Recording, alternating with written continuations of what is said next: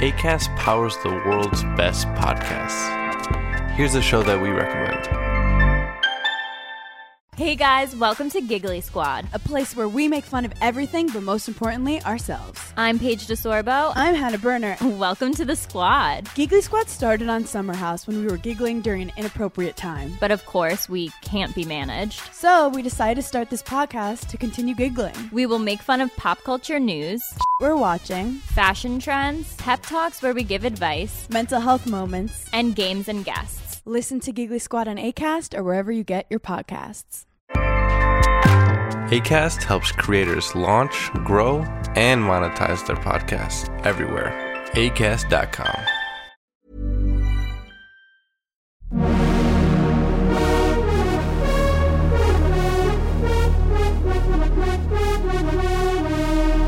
You're listening to Pop, the History Makers, with me, Steve Blame. You're more professional than me. I never let people know when I start because I want all the scoop. That's really bad. I know. That's not. We don't resent it, though. They know I'm a bit naughty. Well, listen. I mean, I presume you are. Well, you look. You know, you're in your studio. It looks a little bit like a bunker there. That's in King's Cross, isn't it? Yeah, it says tile yard. Yeah, looks quite plush. It's a bit.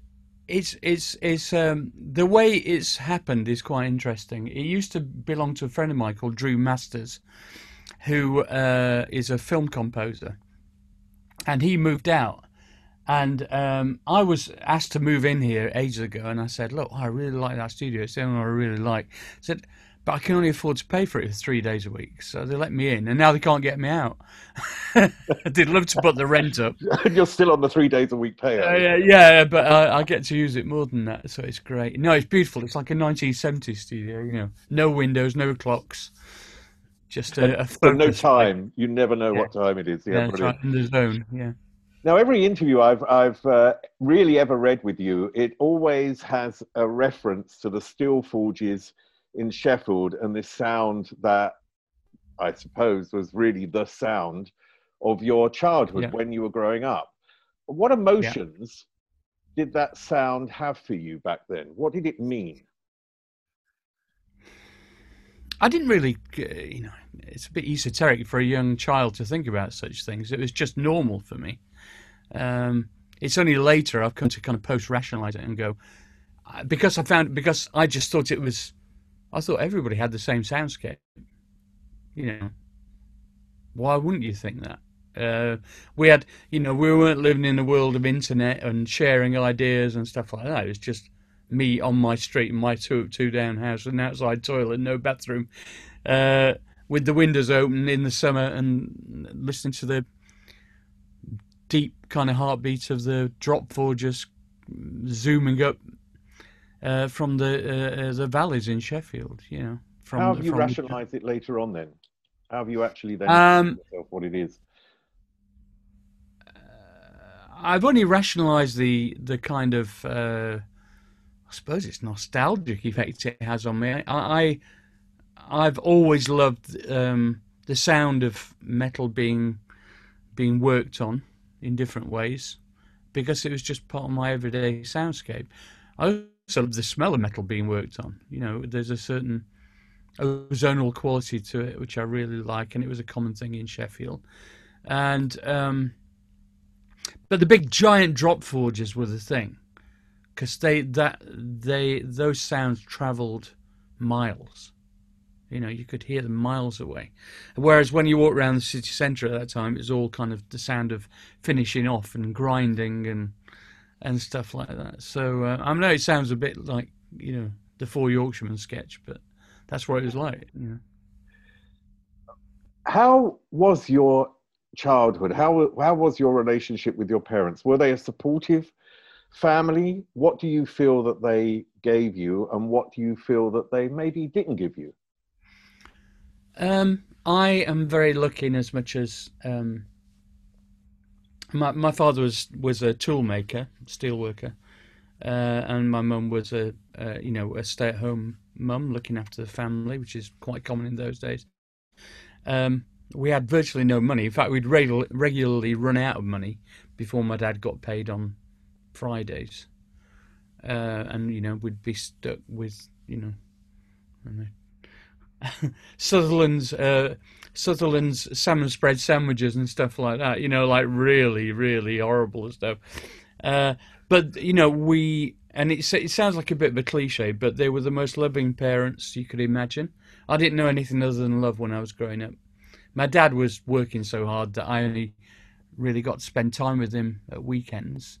We loved, hanging out together in parks and going and playing Crown Green bowling in the local park. And imagine working 60 hours a week in a dark, metal dust-filled factory. So, like the outdoors was a very important place for us, and we had a very strong community. There were lots of people. We knew all the neighbours on the street. All the kids of roughly the same age would play football together in the streets. I look back on my childhood as being idyllic, really, in a lot of ways. Nothing to do with finance, quite interestingly. Yeah, but so obviously then, I mean, it wasn't to do with finance in the sense there was finance. Yeah. But, having a father that worked in that industry and having working class parents, I presume that also the social aspect, which was something that was also transferred to you, because that's something that has not only been through your music, it's also been part of your life. Yes. So how important do you see that as having parents of that class and experiencing their problems and issues as a young child? Well, they saw their problems as being the problems that we would all regard as just everyday living problems. So it's just a different context, that's all. Whereas, I'm living in a posh part of London now, Marylebone Lane, in a lovely penthouse apartment, and I'm surrounded by posh people, essentially, and lots of restaurants and shops and all the material things that you could possibly wish for, really. But there's not as much soulful satisfaction, just generally in the zeitgeist of the place, and that's pretty much true for a lot of London, apart from specific local communities in different areas. And so I grew up in a very busy city with a strong socialist perspective, which I regard as completely normal, and still do.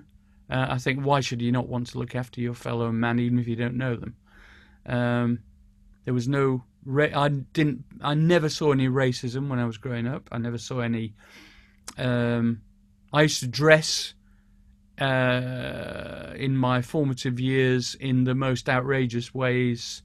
I suppose you'd call it cross-dressing, really. I used to wear women's clothes, as did Phil Oakey, all the time, when we went out. It was from the glam period in the early 70s. I was never threatened, never, ever shouted at, anything. I do think we're now in a different age where intolerance seems to be on the rise, as amplified by social media.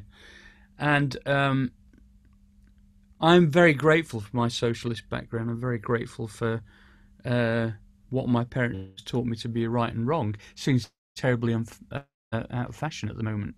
In fact, I posted something on Facebook yesterday saying that, this new lexicography of framing, reframing, spin,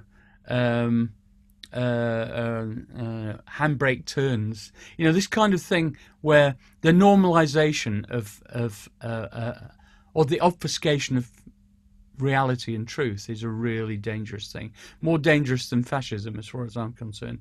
We're in a kind of anti-truth war at the moment, where it's now being normalized that everything. It's assumed that you can't trust anything that any politicians say, which is really frightening. I talk to a lot of black cab drivers in London who seem to be the core audience for M17 at the moment, and they all know M17.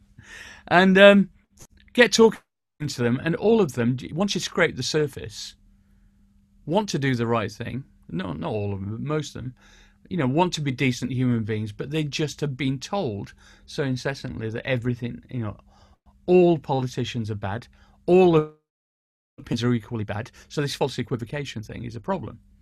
So at the core of my being is socialism. I believe in people. The art that I create is aimed in a kind of sonic muralist way, as being aimed at people. I regard myself as I want to be one of the people. I don't want to be above them or some kind of elite group. I'm not interested in that, and that's permeated my entire creative career. But did your parents support you when you went? First of all, you went to that art collective. I can't remember what it's called now.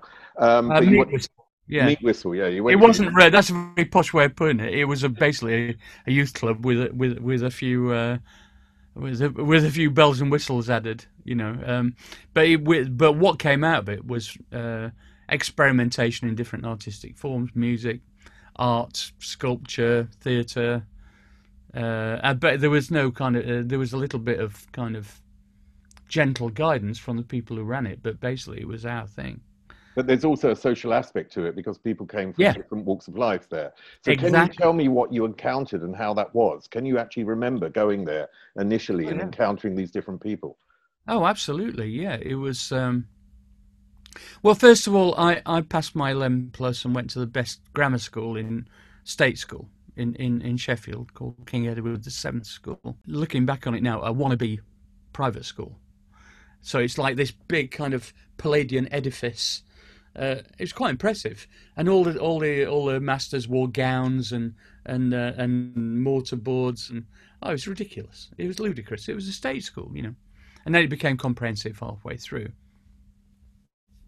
The standard of education was rubbish, by the way. I thought, looking back on it now, and I'm involved in education now, as you know. I left halfway through the first year of A levels. I just couldn't see the point in staying on. I wasn't going to go to university. My parents couldn't afford to support me while I was at university. So even though my masters wanted me to go to Oxford or Cambridge and take the entrance exams, I said, well, there's no point. I've just got to go and earn some money for the family. We were skint, So that's what happened, and I don't regret that at all. And I forgot what the original question was now. Yeah, it was just about the people at Meat Whistle and what right. they had So on Meat you. Whistle, yeah. Can you describe them? Can you describe who was there? Yeah. So I got into. So basically, I was in the reason I'm mentioning King Edward's is because I met a different class of people there initially, because they came from all a lot of professional walks of life. That's where I met Phil. His dad was the chief postmaster at Sheffield, and but when I got introduced, when I left school, my first job was assistant manager at the Co-op, and one of my friends who is still my best friend to this day, Paul Bauer, who had a band 2.3 at the time on Fast Records, became my closest friend, and we met at the Co-op, burning bacon and stuff. And he said, "Oh, you should come down to this." All right, I'll come down and say hello. And it was just brilliant. And that's where I met Glenn and Ian from Hem 17. Ian Reddington, the actor, is still a great friend of mine. Lots of people I still keep in touch with, and it was a wide range of people from different backgrounds. Oh, Addie Newton from Clock DVA. What was the commonality between you and these other people? What were the commonalities between you?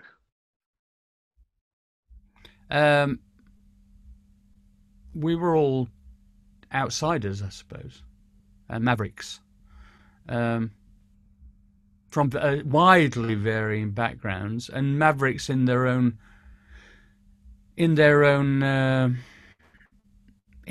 ways.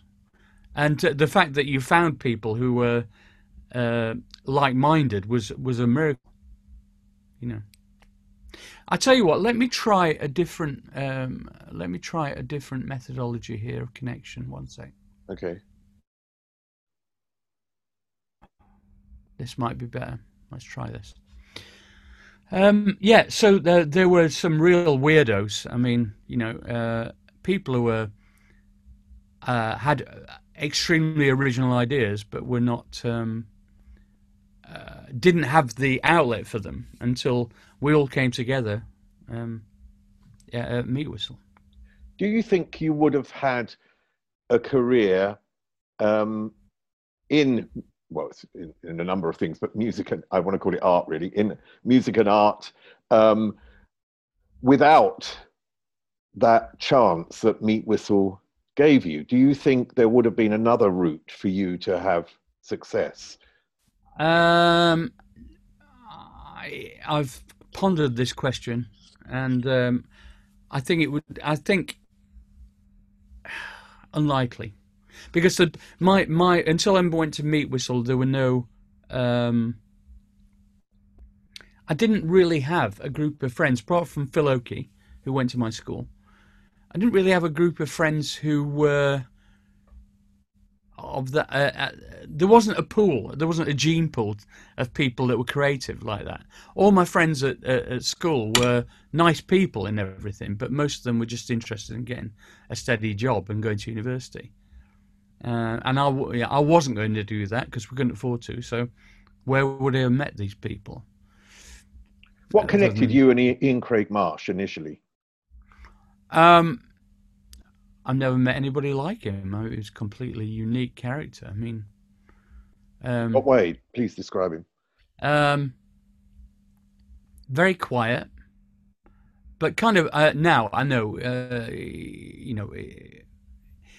kind of. He'd be diagnosed now as kind of bipolar, I suppose, but very manic when he was on, and very quiet and reserved and self-doubting when he wasn't. Very funny, very creative, very. Just a great and interesting person, and all the stuff that we did together. The Future, the early Human League, Heaven 17, and the early BEF could not have happened without Ian. He also came from a similar background to me. His father was a builder, and it was only later, they lived in a slightly nicer house in a slightly better area of Sheffield, but still working class. His parents were lovely. It was only later that I found out that his parents had won the pools just after we met, and we were wondering how come Ian was getting all these amazing things like early VCRs and stuff. I'm going, where's this money coming from? His dad must be a really successful builder, and he'd won like $100,000, which was a lot of money in those days, on the pools, and still in the quite a small house and lovely people, and so. That enabled him to kind of finance buying his early equipment and recording stuff, and he never let on until later. And just an incredible person, Ian. Yeah, I was lucky to meet him. Go back just a little bit because we're of similar age, and in that era there was a lot of science fiction in literature. There was a lot of science fiction on TV, and there was the BBC Radiophone Workshop, which was Radiophonic Workshop. Sorry, which was incredibly experimental. Yeah. I know that science fiction literature has clearly had an influence. Just the names and so on. And you've always been very much interested in the future. But how? How instrumental do you think that the music of those science fiction series and films, Quatermass, of Doctor Who, how instrumental was that in actually influencing you in an early age? Well, completely important. I mean, things like Forbidden Planet, Louis and Baby Baron, and it wasn't just music; it was everywhere. I mean, loads of science fiction series on TV, Lost in Space, Space Patrol, the marionette program, which is an offshoot. in a way, from all the Thunderbird stuff, Stingray, Fireball XL5. Everything seemed to be about the future, you know. And then, of course, got to my teens and became a big fan of science fiction writing and novels, and writers. An enormous fan of the more out there ones, shall we say, like J.G. Ballard and I kind of like Isaac Asimov. I really liked Ray Bradbury, and I mean, there were so many. I just kind of feasted on science fiction. Couldn't get enough of it, because you've got to understand that by this time I moved into a more modern council house, but we had no books, none, and we had 6 volumes of different subjects from the Encyclopedia Britannica. That was it. That's all my dad could afford. So I read those cover to cover about 10 times each. And then as soon as I went to the children's library and then to the main library, that was the highlight of my life at that point, was having access to all this amazing writing. So I've always had a voracious capacity for learning, which it just goes to show how shit that my school was, really, because they didn't identify it or encourage it. So there's this, and also people forget how absolutely crucial in terms of mood of the times was the space race. You know, you cannot overestimate how important that was. It was, in terms of providing an aspirational target for the future. How exciting. Landing on the moon, for God's sake. You know, we've not done anything that exciting for decades. I mean, there's the Mars mission, I suppose, but that's not going to be anything other than robots for a bit, I shouldn't imagine. So, there you go.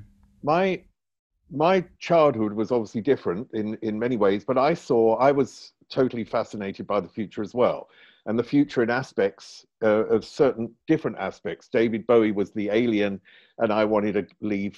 I wanted to get out of my home as a teenager. You know, I just wanted to escape in some way. And, I was into all the science fiction stuff, into science fiction, Philip Dick and so on. And I saw it as an escape rather than, I don't know. It seems like there's a difference between my vision of it was an escape from my reality, whereas yours doesn't feel like it was. Is that true? No, it wasn't. It wasn't. It wasn't really an escape because, right. So here's the way I categorize it. We, socially speaking, had a very stimulating upbringing. We, always had good friends. There was more and more interesting things to do, and because we were denied a lot of ways to passively consume your environment, your social cohesion was really important as teenagers in Sheffield. I always lived in the city, near the city centre, and therefore that's the student area. So there was always this kind of mixing with the student cohort as well, which is massive in Sheffield. So there was a big social kind of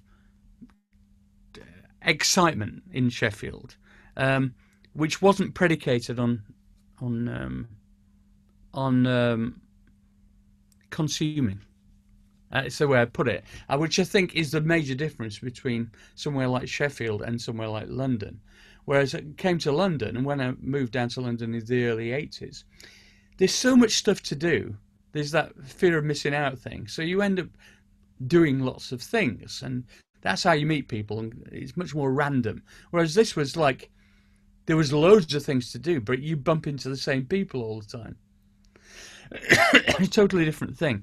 And so all your kind of common feelings get amplified in a much more concentrated way. I've become fascinated. Well, I've always been fascinated with the effect of cities on people. I mean, I actually do some lecturing about it with various architectural association Bartlett School of Architecture, and I would have probably, had my social background been different, gone into architecture or graphic design or something like that, I feel.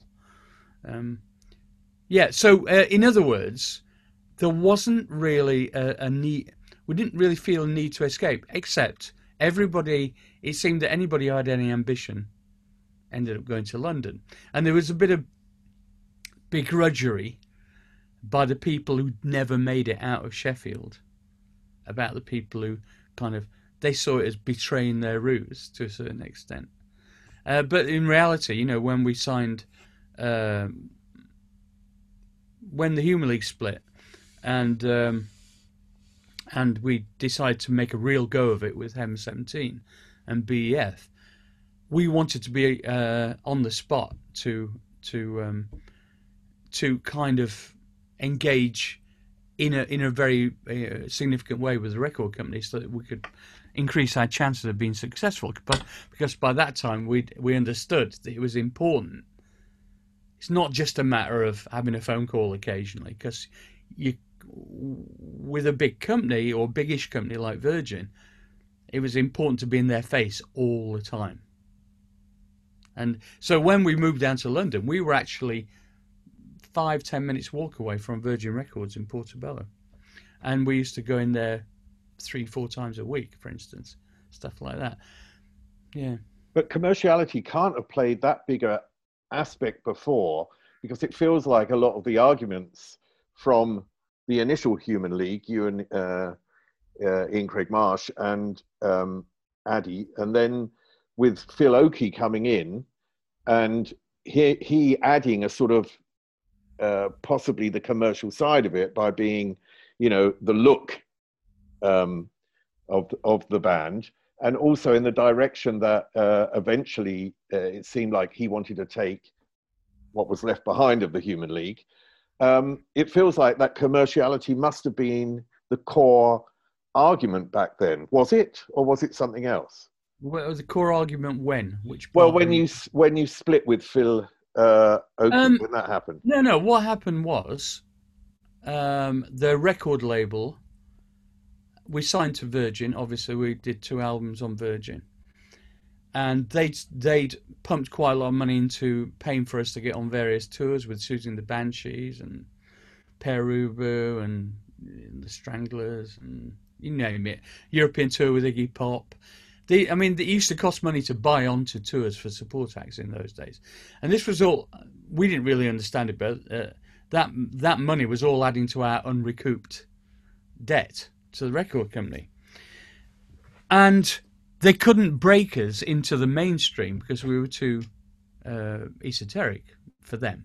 No, they liked that, but they was just not making money. We were trendy, and so unbeknownst to me and Ian, no, not so much Ian, but me, behind the scenes, they were working to separate Phil and Ian initially away from me.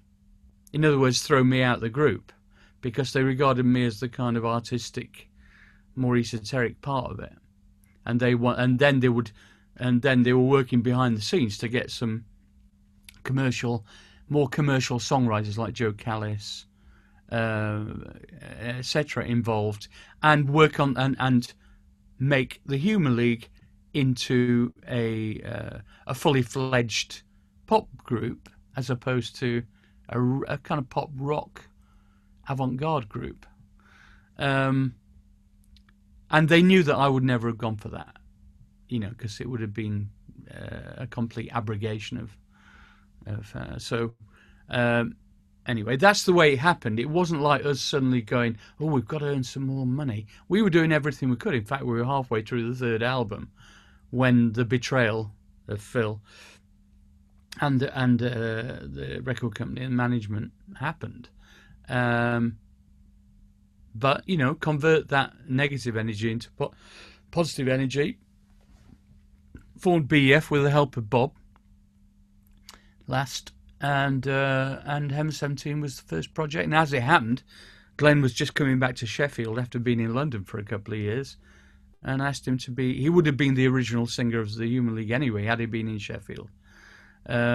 so it made perfect sense to start a new project and wipe the board clean. This holiday season, the best deal in wireless can only be found at Mint Mobile. Right now, when you switch to Mint Mobile and buy any 3-month plan, you'll get another 3 months for free. As the first company to sell premium wireless service online only, Mint Mobile lets you order and activate from home with eSIM, while saving tons on phone plans starting at just $15 a month. For a limited time, buy any 3-month Mint Mobile plan and get 3 more months free by going to mintmobile.com/save. That's mintmobile.com/save. Cut your wireless bill to $15 a month at mintmobile.com/save. Yeah.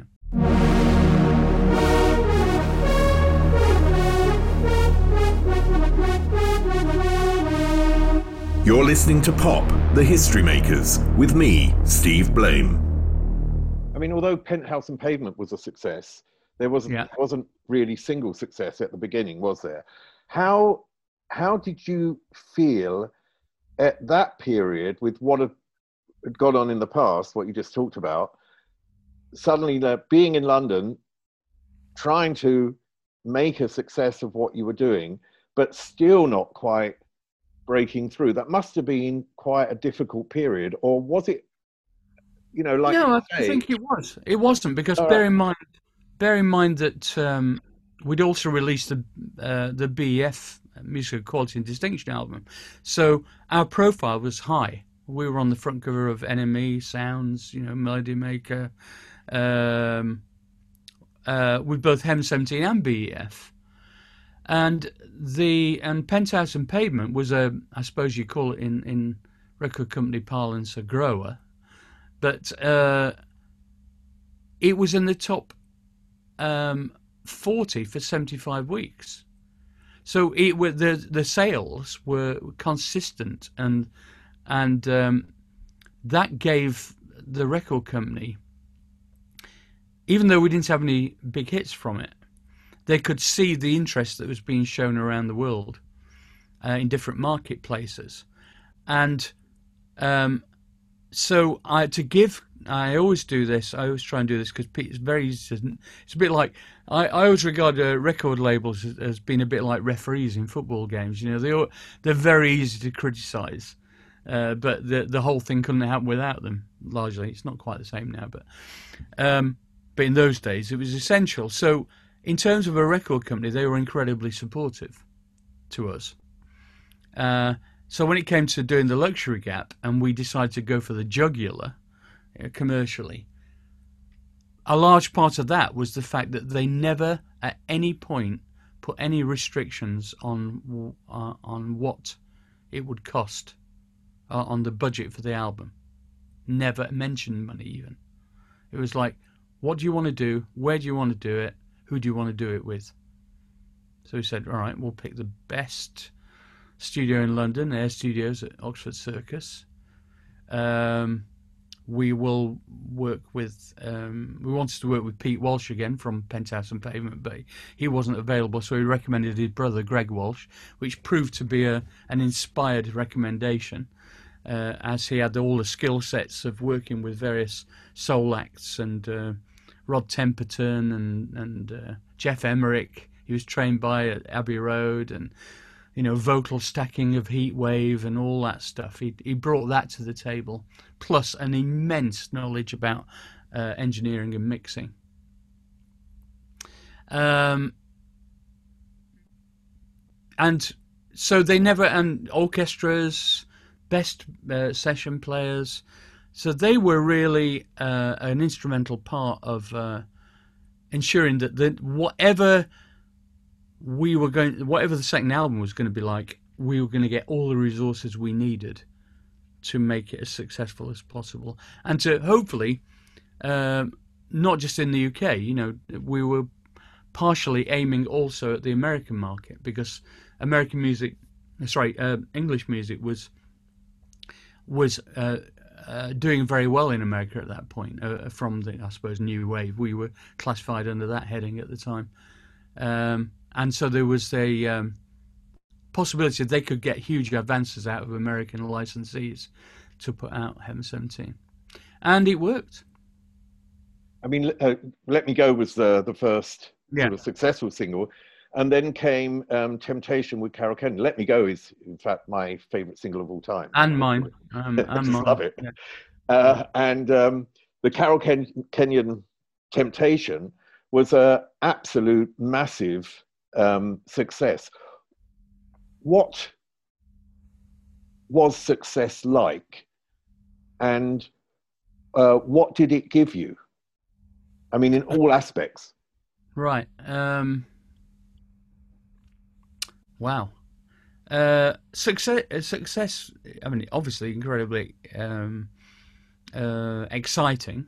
As soon as you're doing it, you know, and you're on Top of the Pops and all the other TV shows, and you've been flown around the world to different TV shows. Bear in mind, we didn't perform live at the time.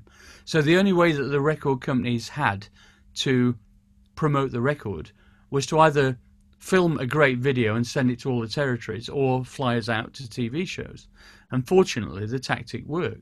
So we ended up traveling all over the world doing all sorts. We ended up doing American Bandstand in America, you know, and shows all over Europe, you name it. Anyway, so, and we got to do really interesting, well-resourced videos too, and we were very interested in this new world as portrayed by MTV, where you could service all the territories simultaneously using the highest quality videos.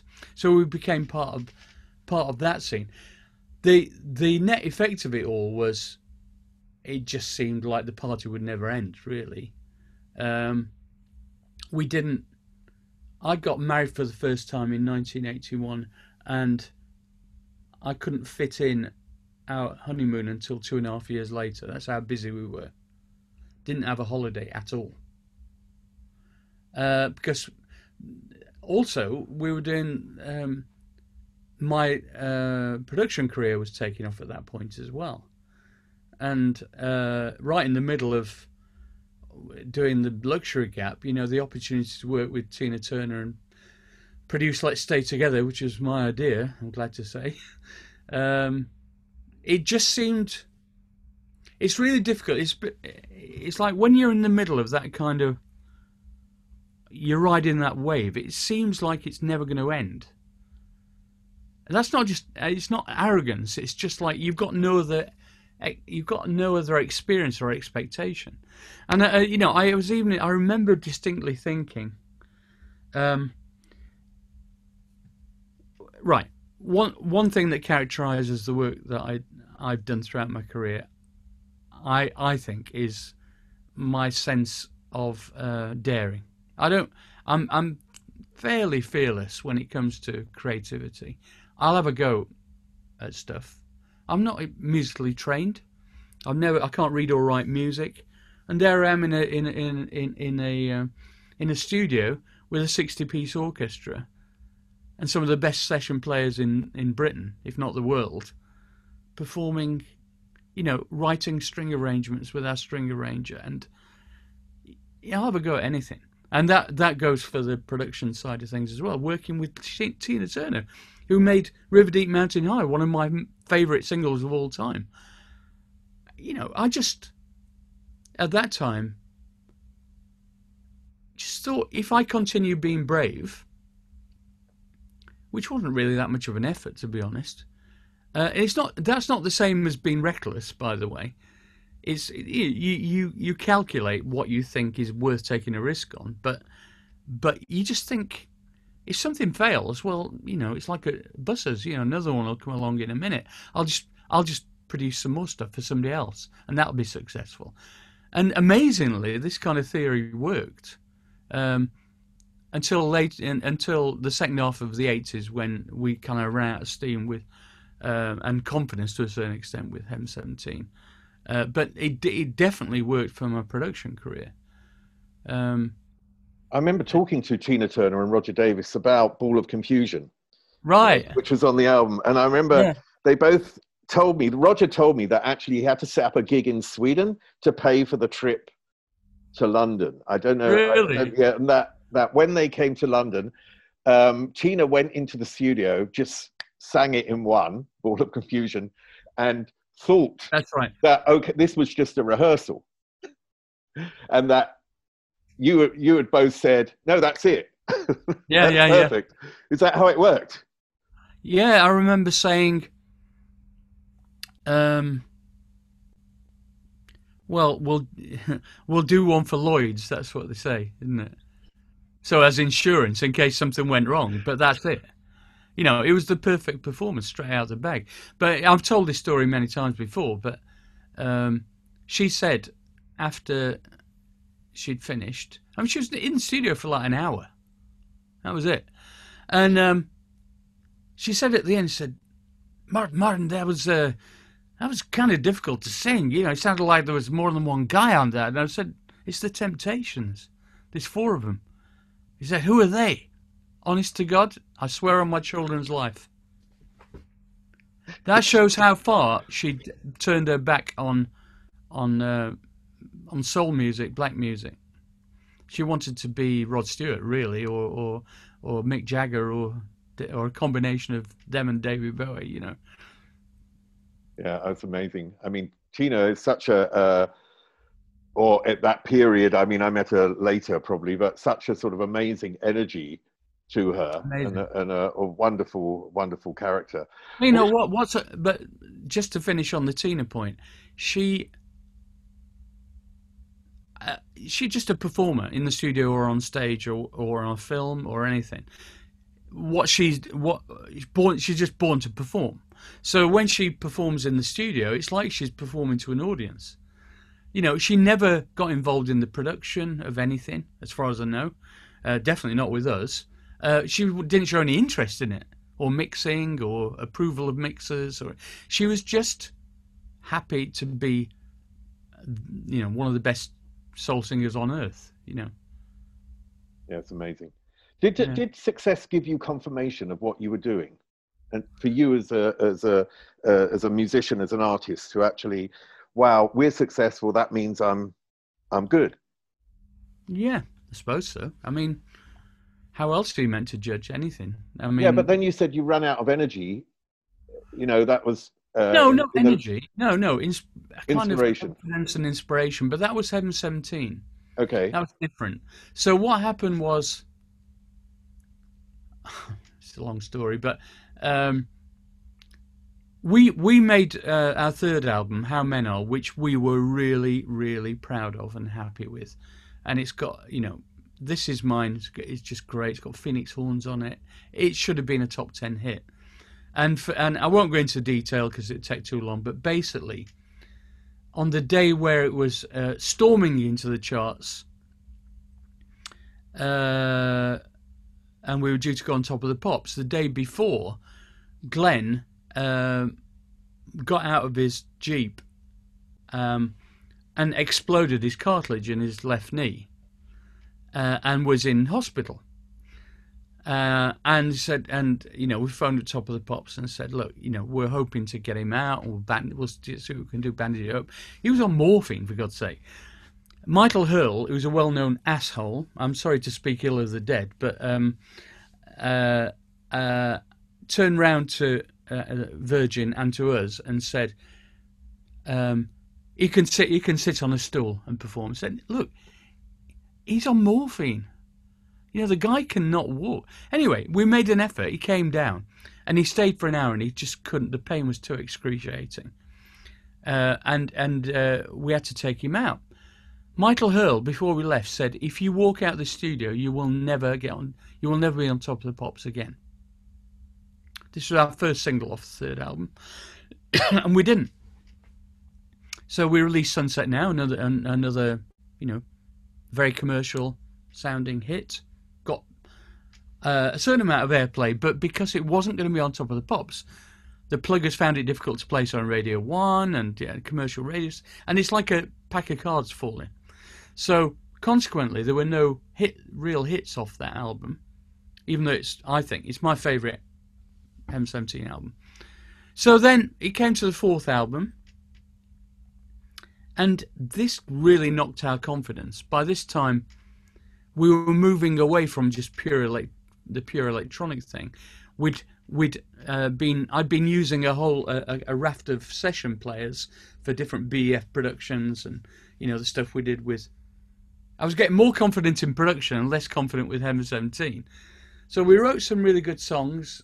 Some of them weren't so good, but the point is, the palette of sounds we were using was more traditional instruments, and suddenly we lost our vibe, and more so with the fifth album. That's why we got dropped, and it just didn't work really. But what's interesting is how you can lose, how even successful bands can lose confidence in their core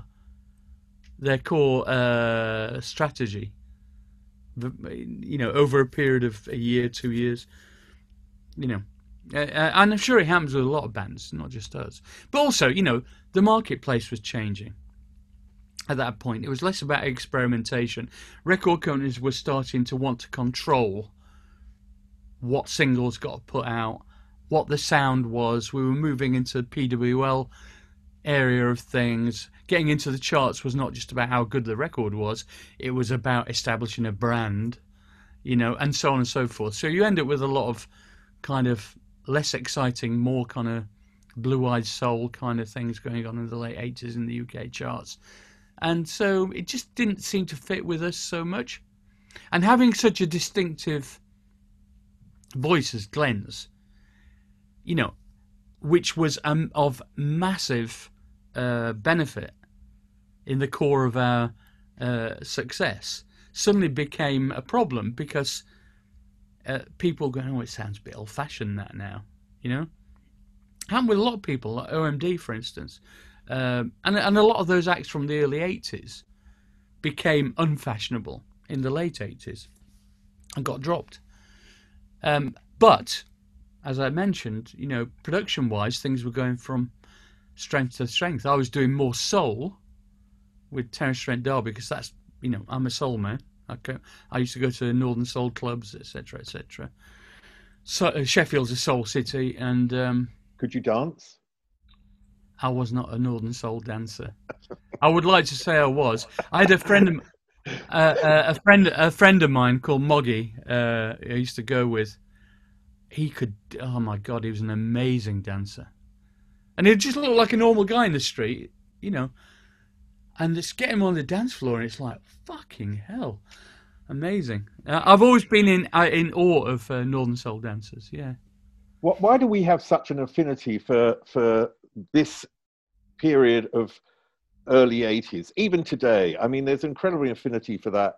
And there's not only an affinity for that, there's, as I saw in Hamburg, and as I felt, an incredible affinity to Heaven 17. It's, like a sort of growing loyalty today for a band that was, in a different period. Yeah, I think... Well, there were several things back then that we were quite prescient about, I think. One is we always overtly stated amongst ourselves in the band that we wanted to create music that would have longevity. I mean, it's a bit presumptuous to say timeless, but that's what we were aiming at. And as far as we were concerned, the nominal timescale we put on that was 10 years. We said, we want people still to be listening to this in 10 years. And here we are, nearly 40 years later. And it seems to be growing in popularity again. And I think what was special about that time, the fuse was lit by punk, obviously. So everything's kind of framed by the kind of explosion of excitement. Ironically, I kind of like punk. I was a punk for a couple of weeks, but it was more about the process that engendered, which is anybody can have a go, right? That's what made my career. Suddenly we thought, we can't be any worse than them. Certain punk bands in the north, for instance, like the Drones or Slaughter and the Dogs. It was just terrible. I mean, terrible. And we shared the bill with a couple of them. And we went, oh, fucking hell, we really are no worse than these. We can do this. And we did. And I think a lot of people felt that. It gave them confidence. And then combine that with record companies who were suddenly awash with cash, and wanted to ensure that they didn't have to pay as much tax as they could. They wanted to recycle the money back into signing new acts. So they were just signing just about everyone, who got anything resembling. I mean, look, EMI, for instance, at that time, they tried to sign us, by the way, in 1978, but they were too corporate for us. It was just not right. We wanted to go with Virgin or Island. So, but EMI were late to the party, so it got to like post-punk, 80, 81, and they're going, God, we got to get some of this stuff. Everybody's buying this new wave stuff. Come on, what are we going to get? And so, people like Cabaret Voltaire, friends of ours, with all of, I love them to death. They're our mentors and we'll be friends forever. But the thought that they could make, pop records is frankly absurd. They had to go because they got the new kind of, the whole drum machine thing and the dance fraternity were into them, and they made some good records, really good records, but they were never going to, be in the pop charts. And likewise, our friend Spiz Oil, Spiz Energy, Atletico Spiz 80, whatever you want to call them, who we went on tour with Susan the Banshees, we're still friends now. They got signed to EMI as well. They got huge advances. And I'm going, this is crazy. Everybody's getting signed. So it was an entirely and uniquely different period where it was pretty much a scattergun approach in terms of a lot of record companies. But the ones who, there was financial support, for people exploring their thing. And maybe only, 2 out of every 10 they signed actually broke even. When they broke even, they usually went through the stratosphere. So in those days, where the 80s, where the place was awash with money, particularly the new paradigm to do with CD releases and recycling past catalogue and everything, they're going, wow, we can release all this about 3 or 4 times in the future. All of a sudden, it's like the Klondike, right? That's not going to happen again, ever. You mentioned Ian Craig Marsh and getting the money from his parents who won the lottery to be able to buy his synthesizer. Have you still got your Korg 700, is it? Your first synthesizer? Is it there? Yeah, I can show you, in fact. There it is. Okay. So tell me, what you use that today? And the System 100. Oh my God, okay. And the JP4. All right. So you've stayed loyal your whole life. Yeah. to your They're the only 3 physical synths I still possess. Yeah. Everything else in the box. One of the things that you do today is that you're a professor and lecturer. Yeah. And I presume you impart knowledge to your students. What are the key things you say about creativity to them today? It's very interesting because the lay of the land is entirely different now. It's very difficult for them to. It's very difficult for young people now because what's the purpose of signing to a record company? It's to use their marketing clout. It's to use their knowledge and their contacts in the music industry internationally, their sub-licensees, blah, blah, blah. So that's not changed. But it's possible, obviously, to release your stuff yourself now. And I think a lot of young artists are being encouraged to go down that route. And I think it's a little bit disingenuous a lot of the time because you still need to promote your work. There are various platforms like DistroKid, for instance. I could write an album this morning. I could knock out an instrumental album, have it out on all digital platforms for sale or free within a week. And it cost me 15 quid a year. So if I can do that, everybody can do it. So it's how you direct traffic to what's coming out next. So for young people, this is immensely difficult. And I deal with, I teach writing to commercial brief as my module, as part of my work as principal of Tyler Education MA courses in commercial songwriting and production. And writing to commercial brief, as far as I'm concerned, is now about telling young people that most people in the music industry or creators have to have at least five, maybe more, different strings to their bow to make ends meet, to make one decent career. It's highly unlikely you're going to be Ed Sheeran. It's highly unlikely, or equivalent. And the vast majority of people have to perform live to make ends meet, which is good. But the recording field is very difficult now. Very, very difficult. I mean, you're literally earning nothing from Spotify. It's a disaster, So, for instance, with Heaven 17, we are not releasing. We've not released anything for a couple of years, but when we did release stuff a few years ago, me and Glenn just decided not to release anything digitally at all. Again, it's all going to be on vinyl, directly via our website, because that's the only way you can make money out of it. Make things like collectibles, So finally, what do you learn? What have you learned from them? As an older man with younger people who are coming into the business, what do you learn from them? I love their talent, their energy, their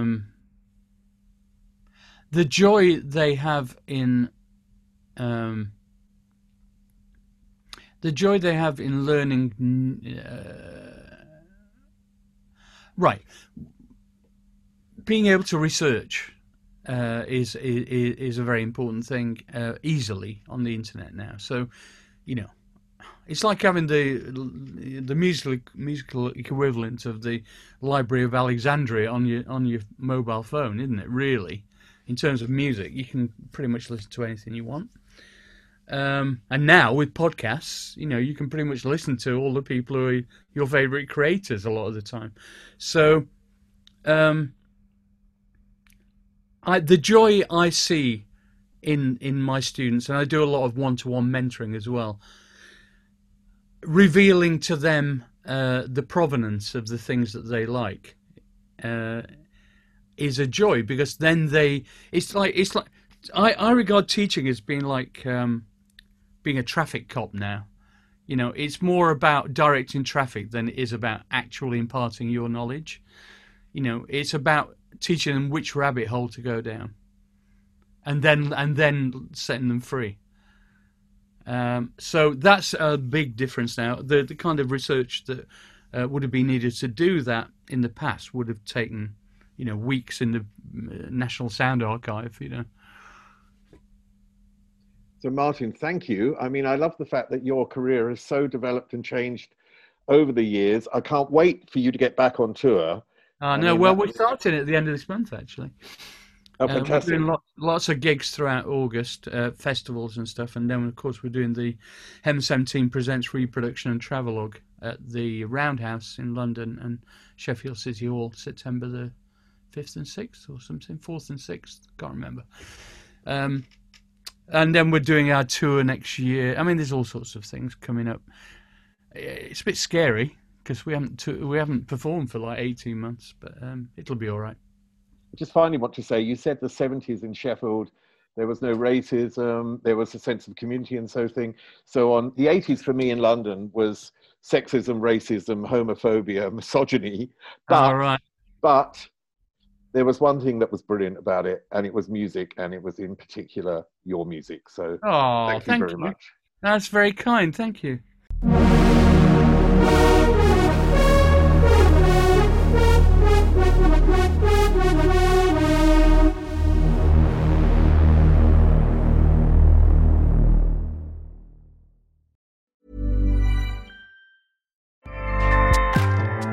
Acast powers the world's best podcasts. Here's a show that we recommend.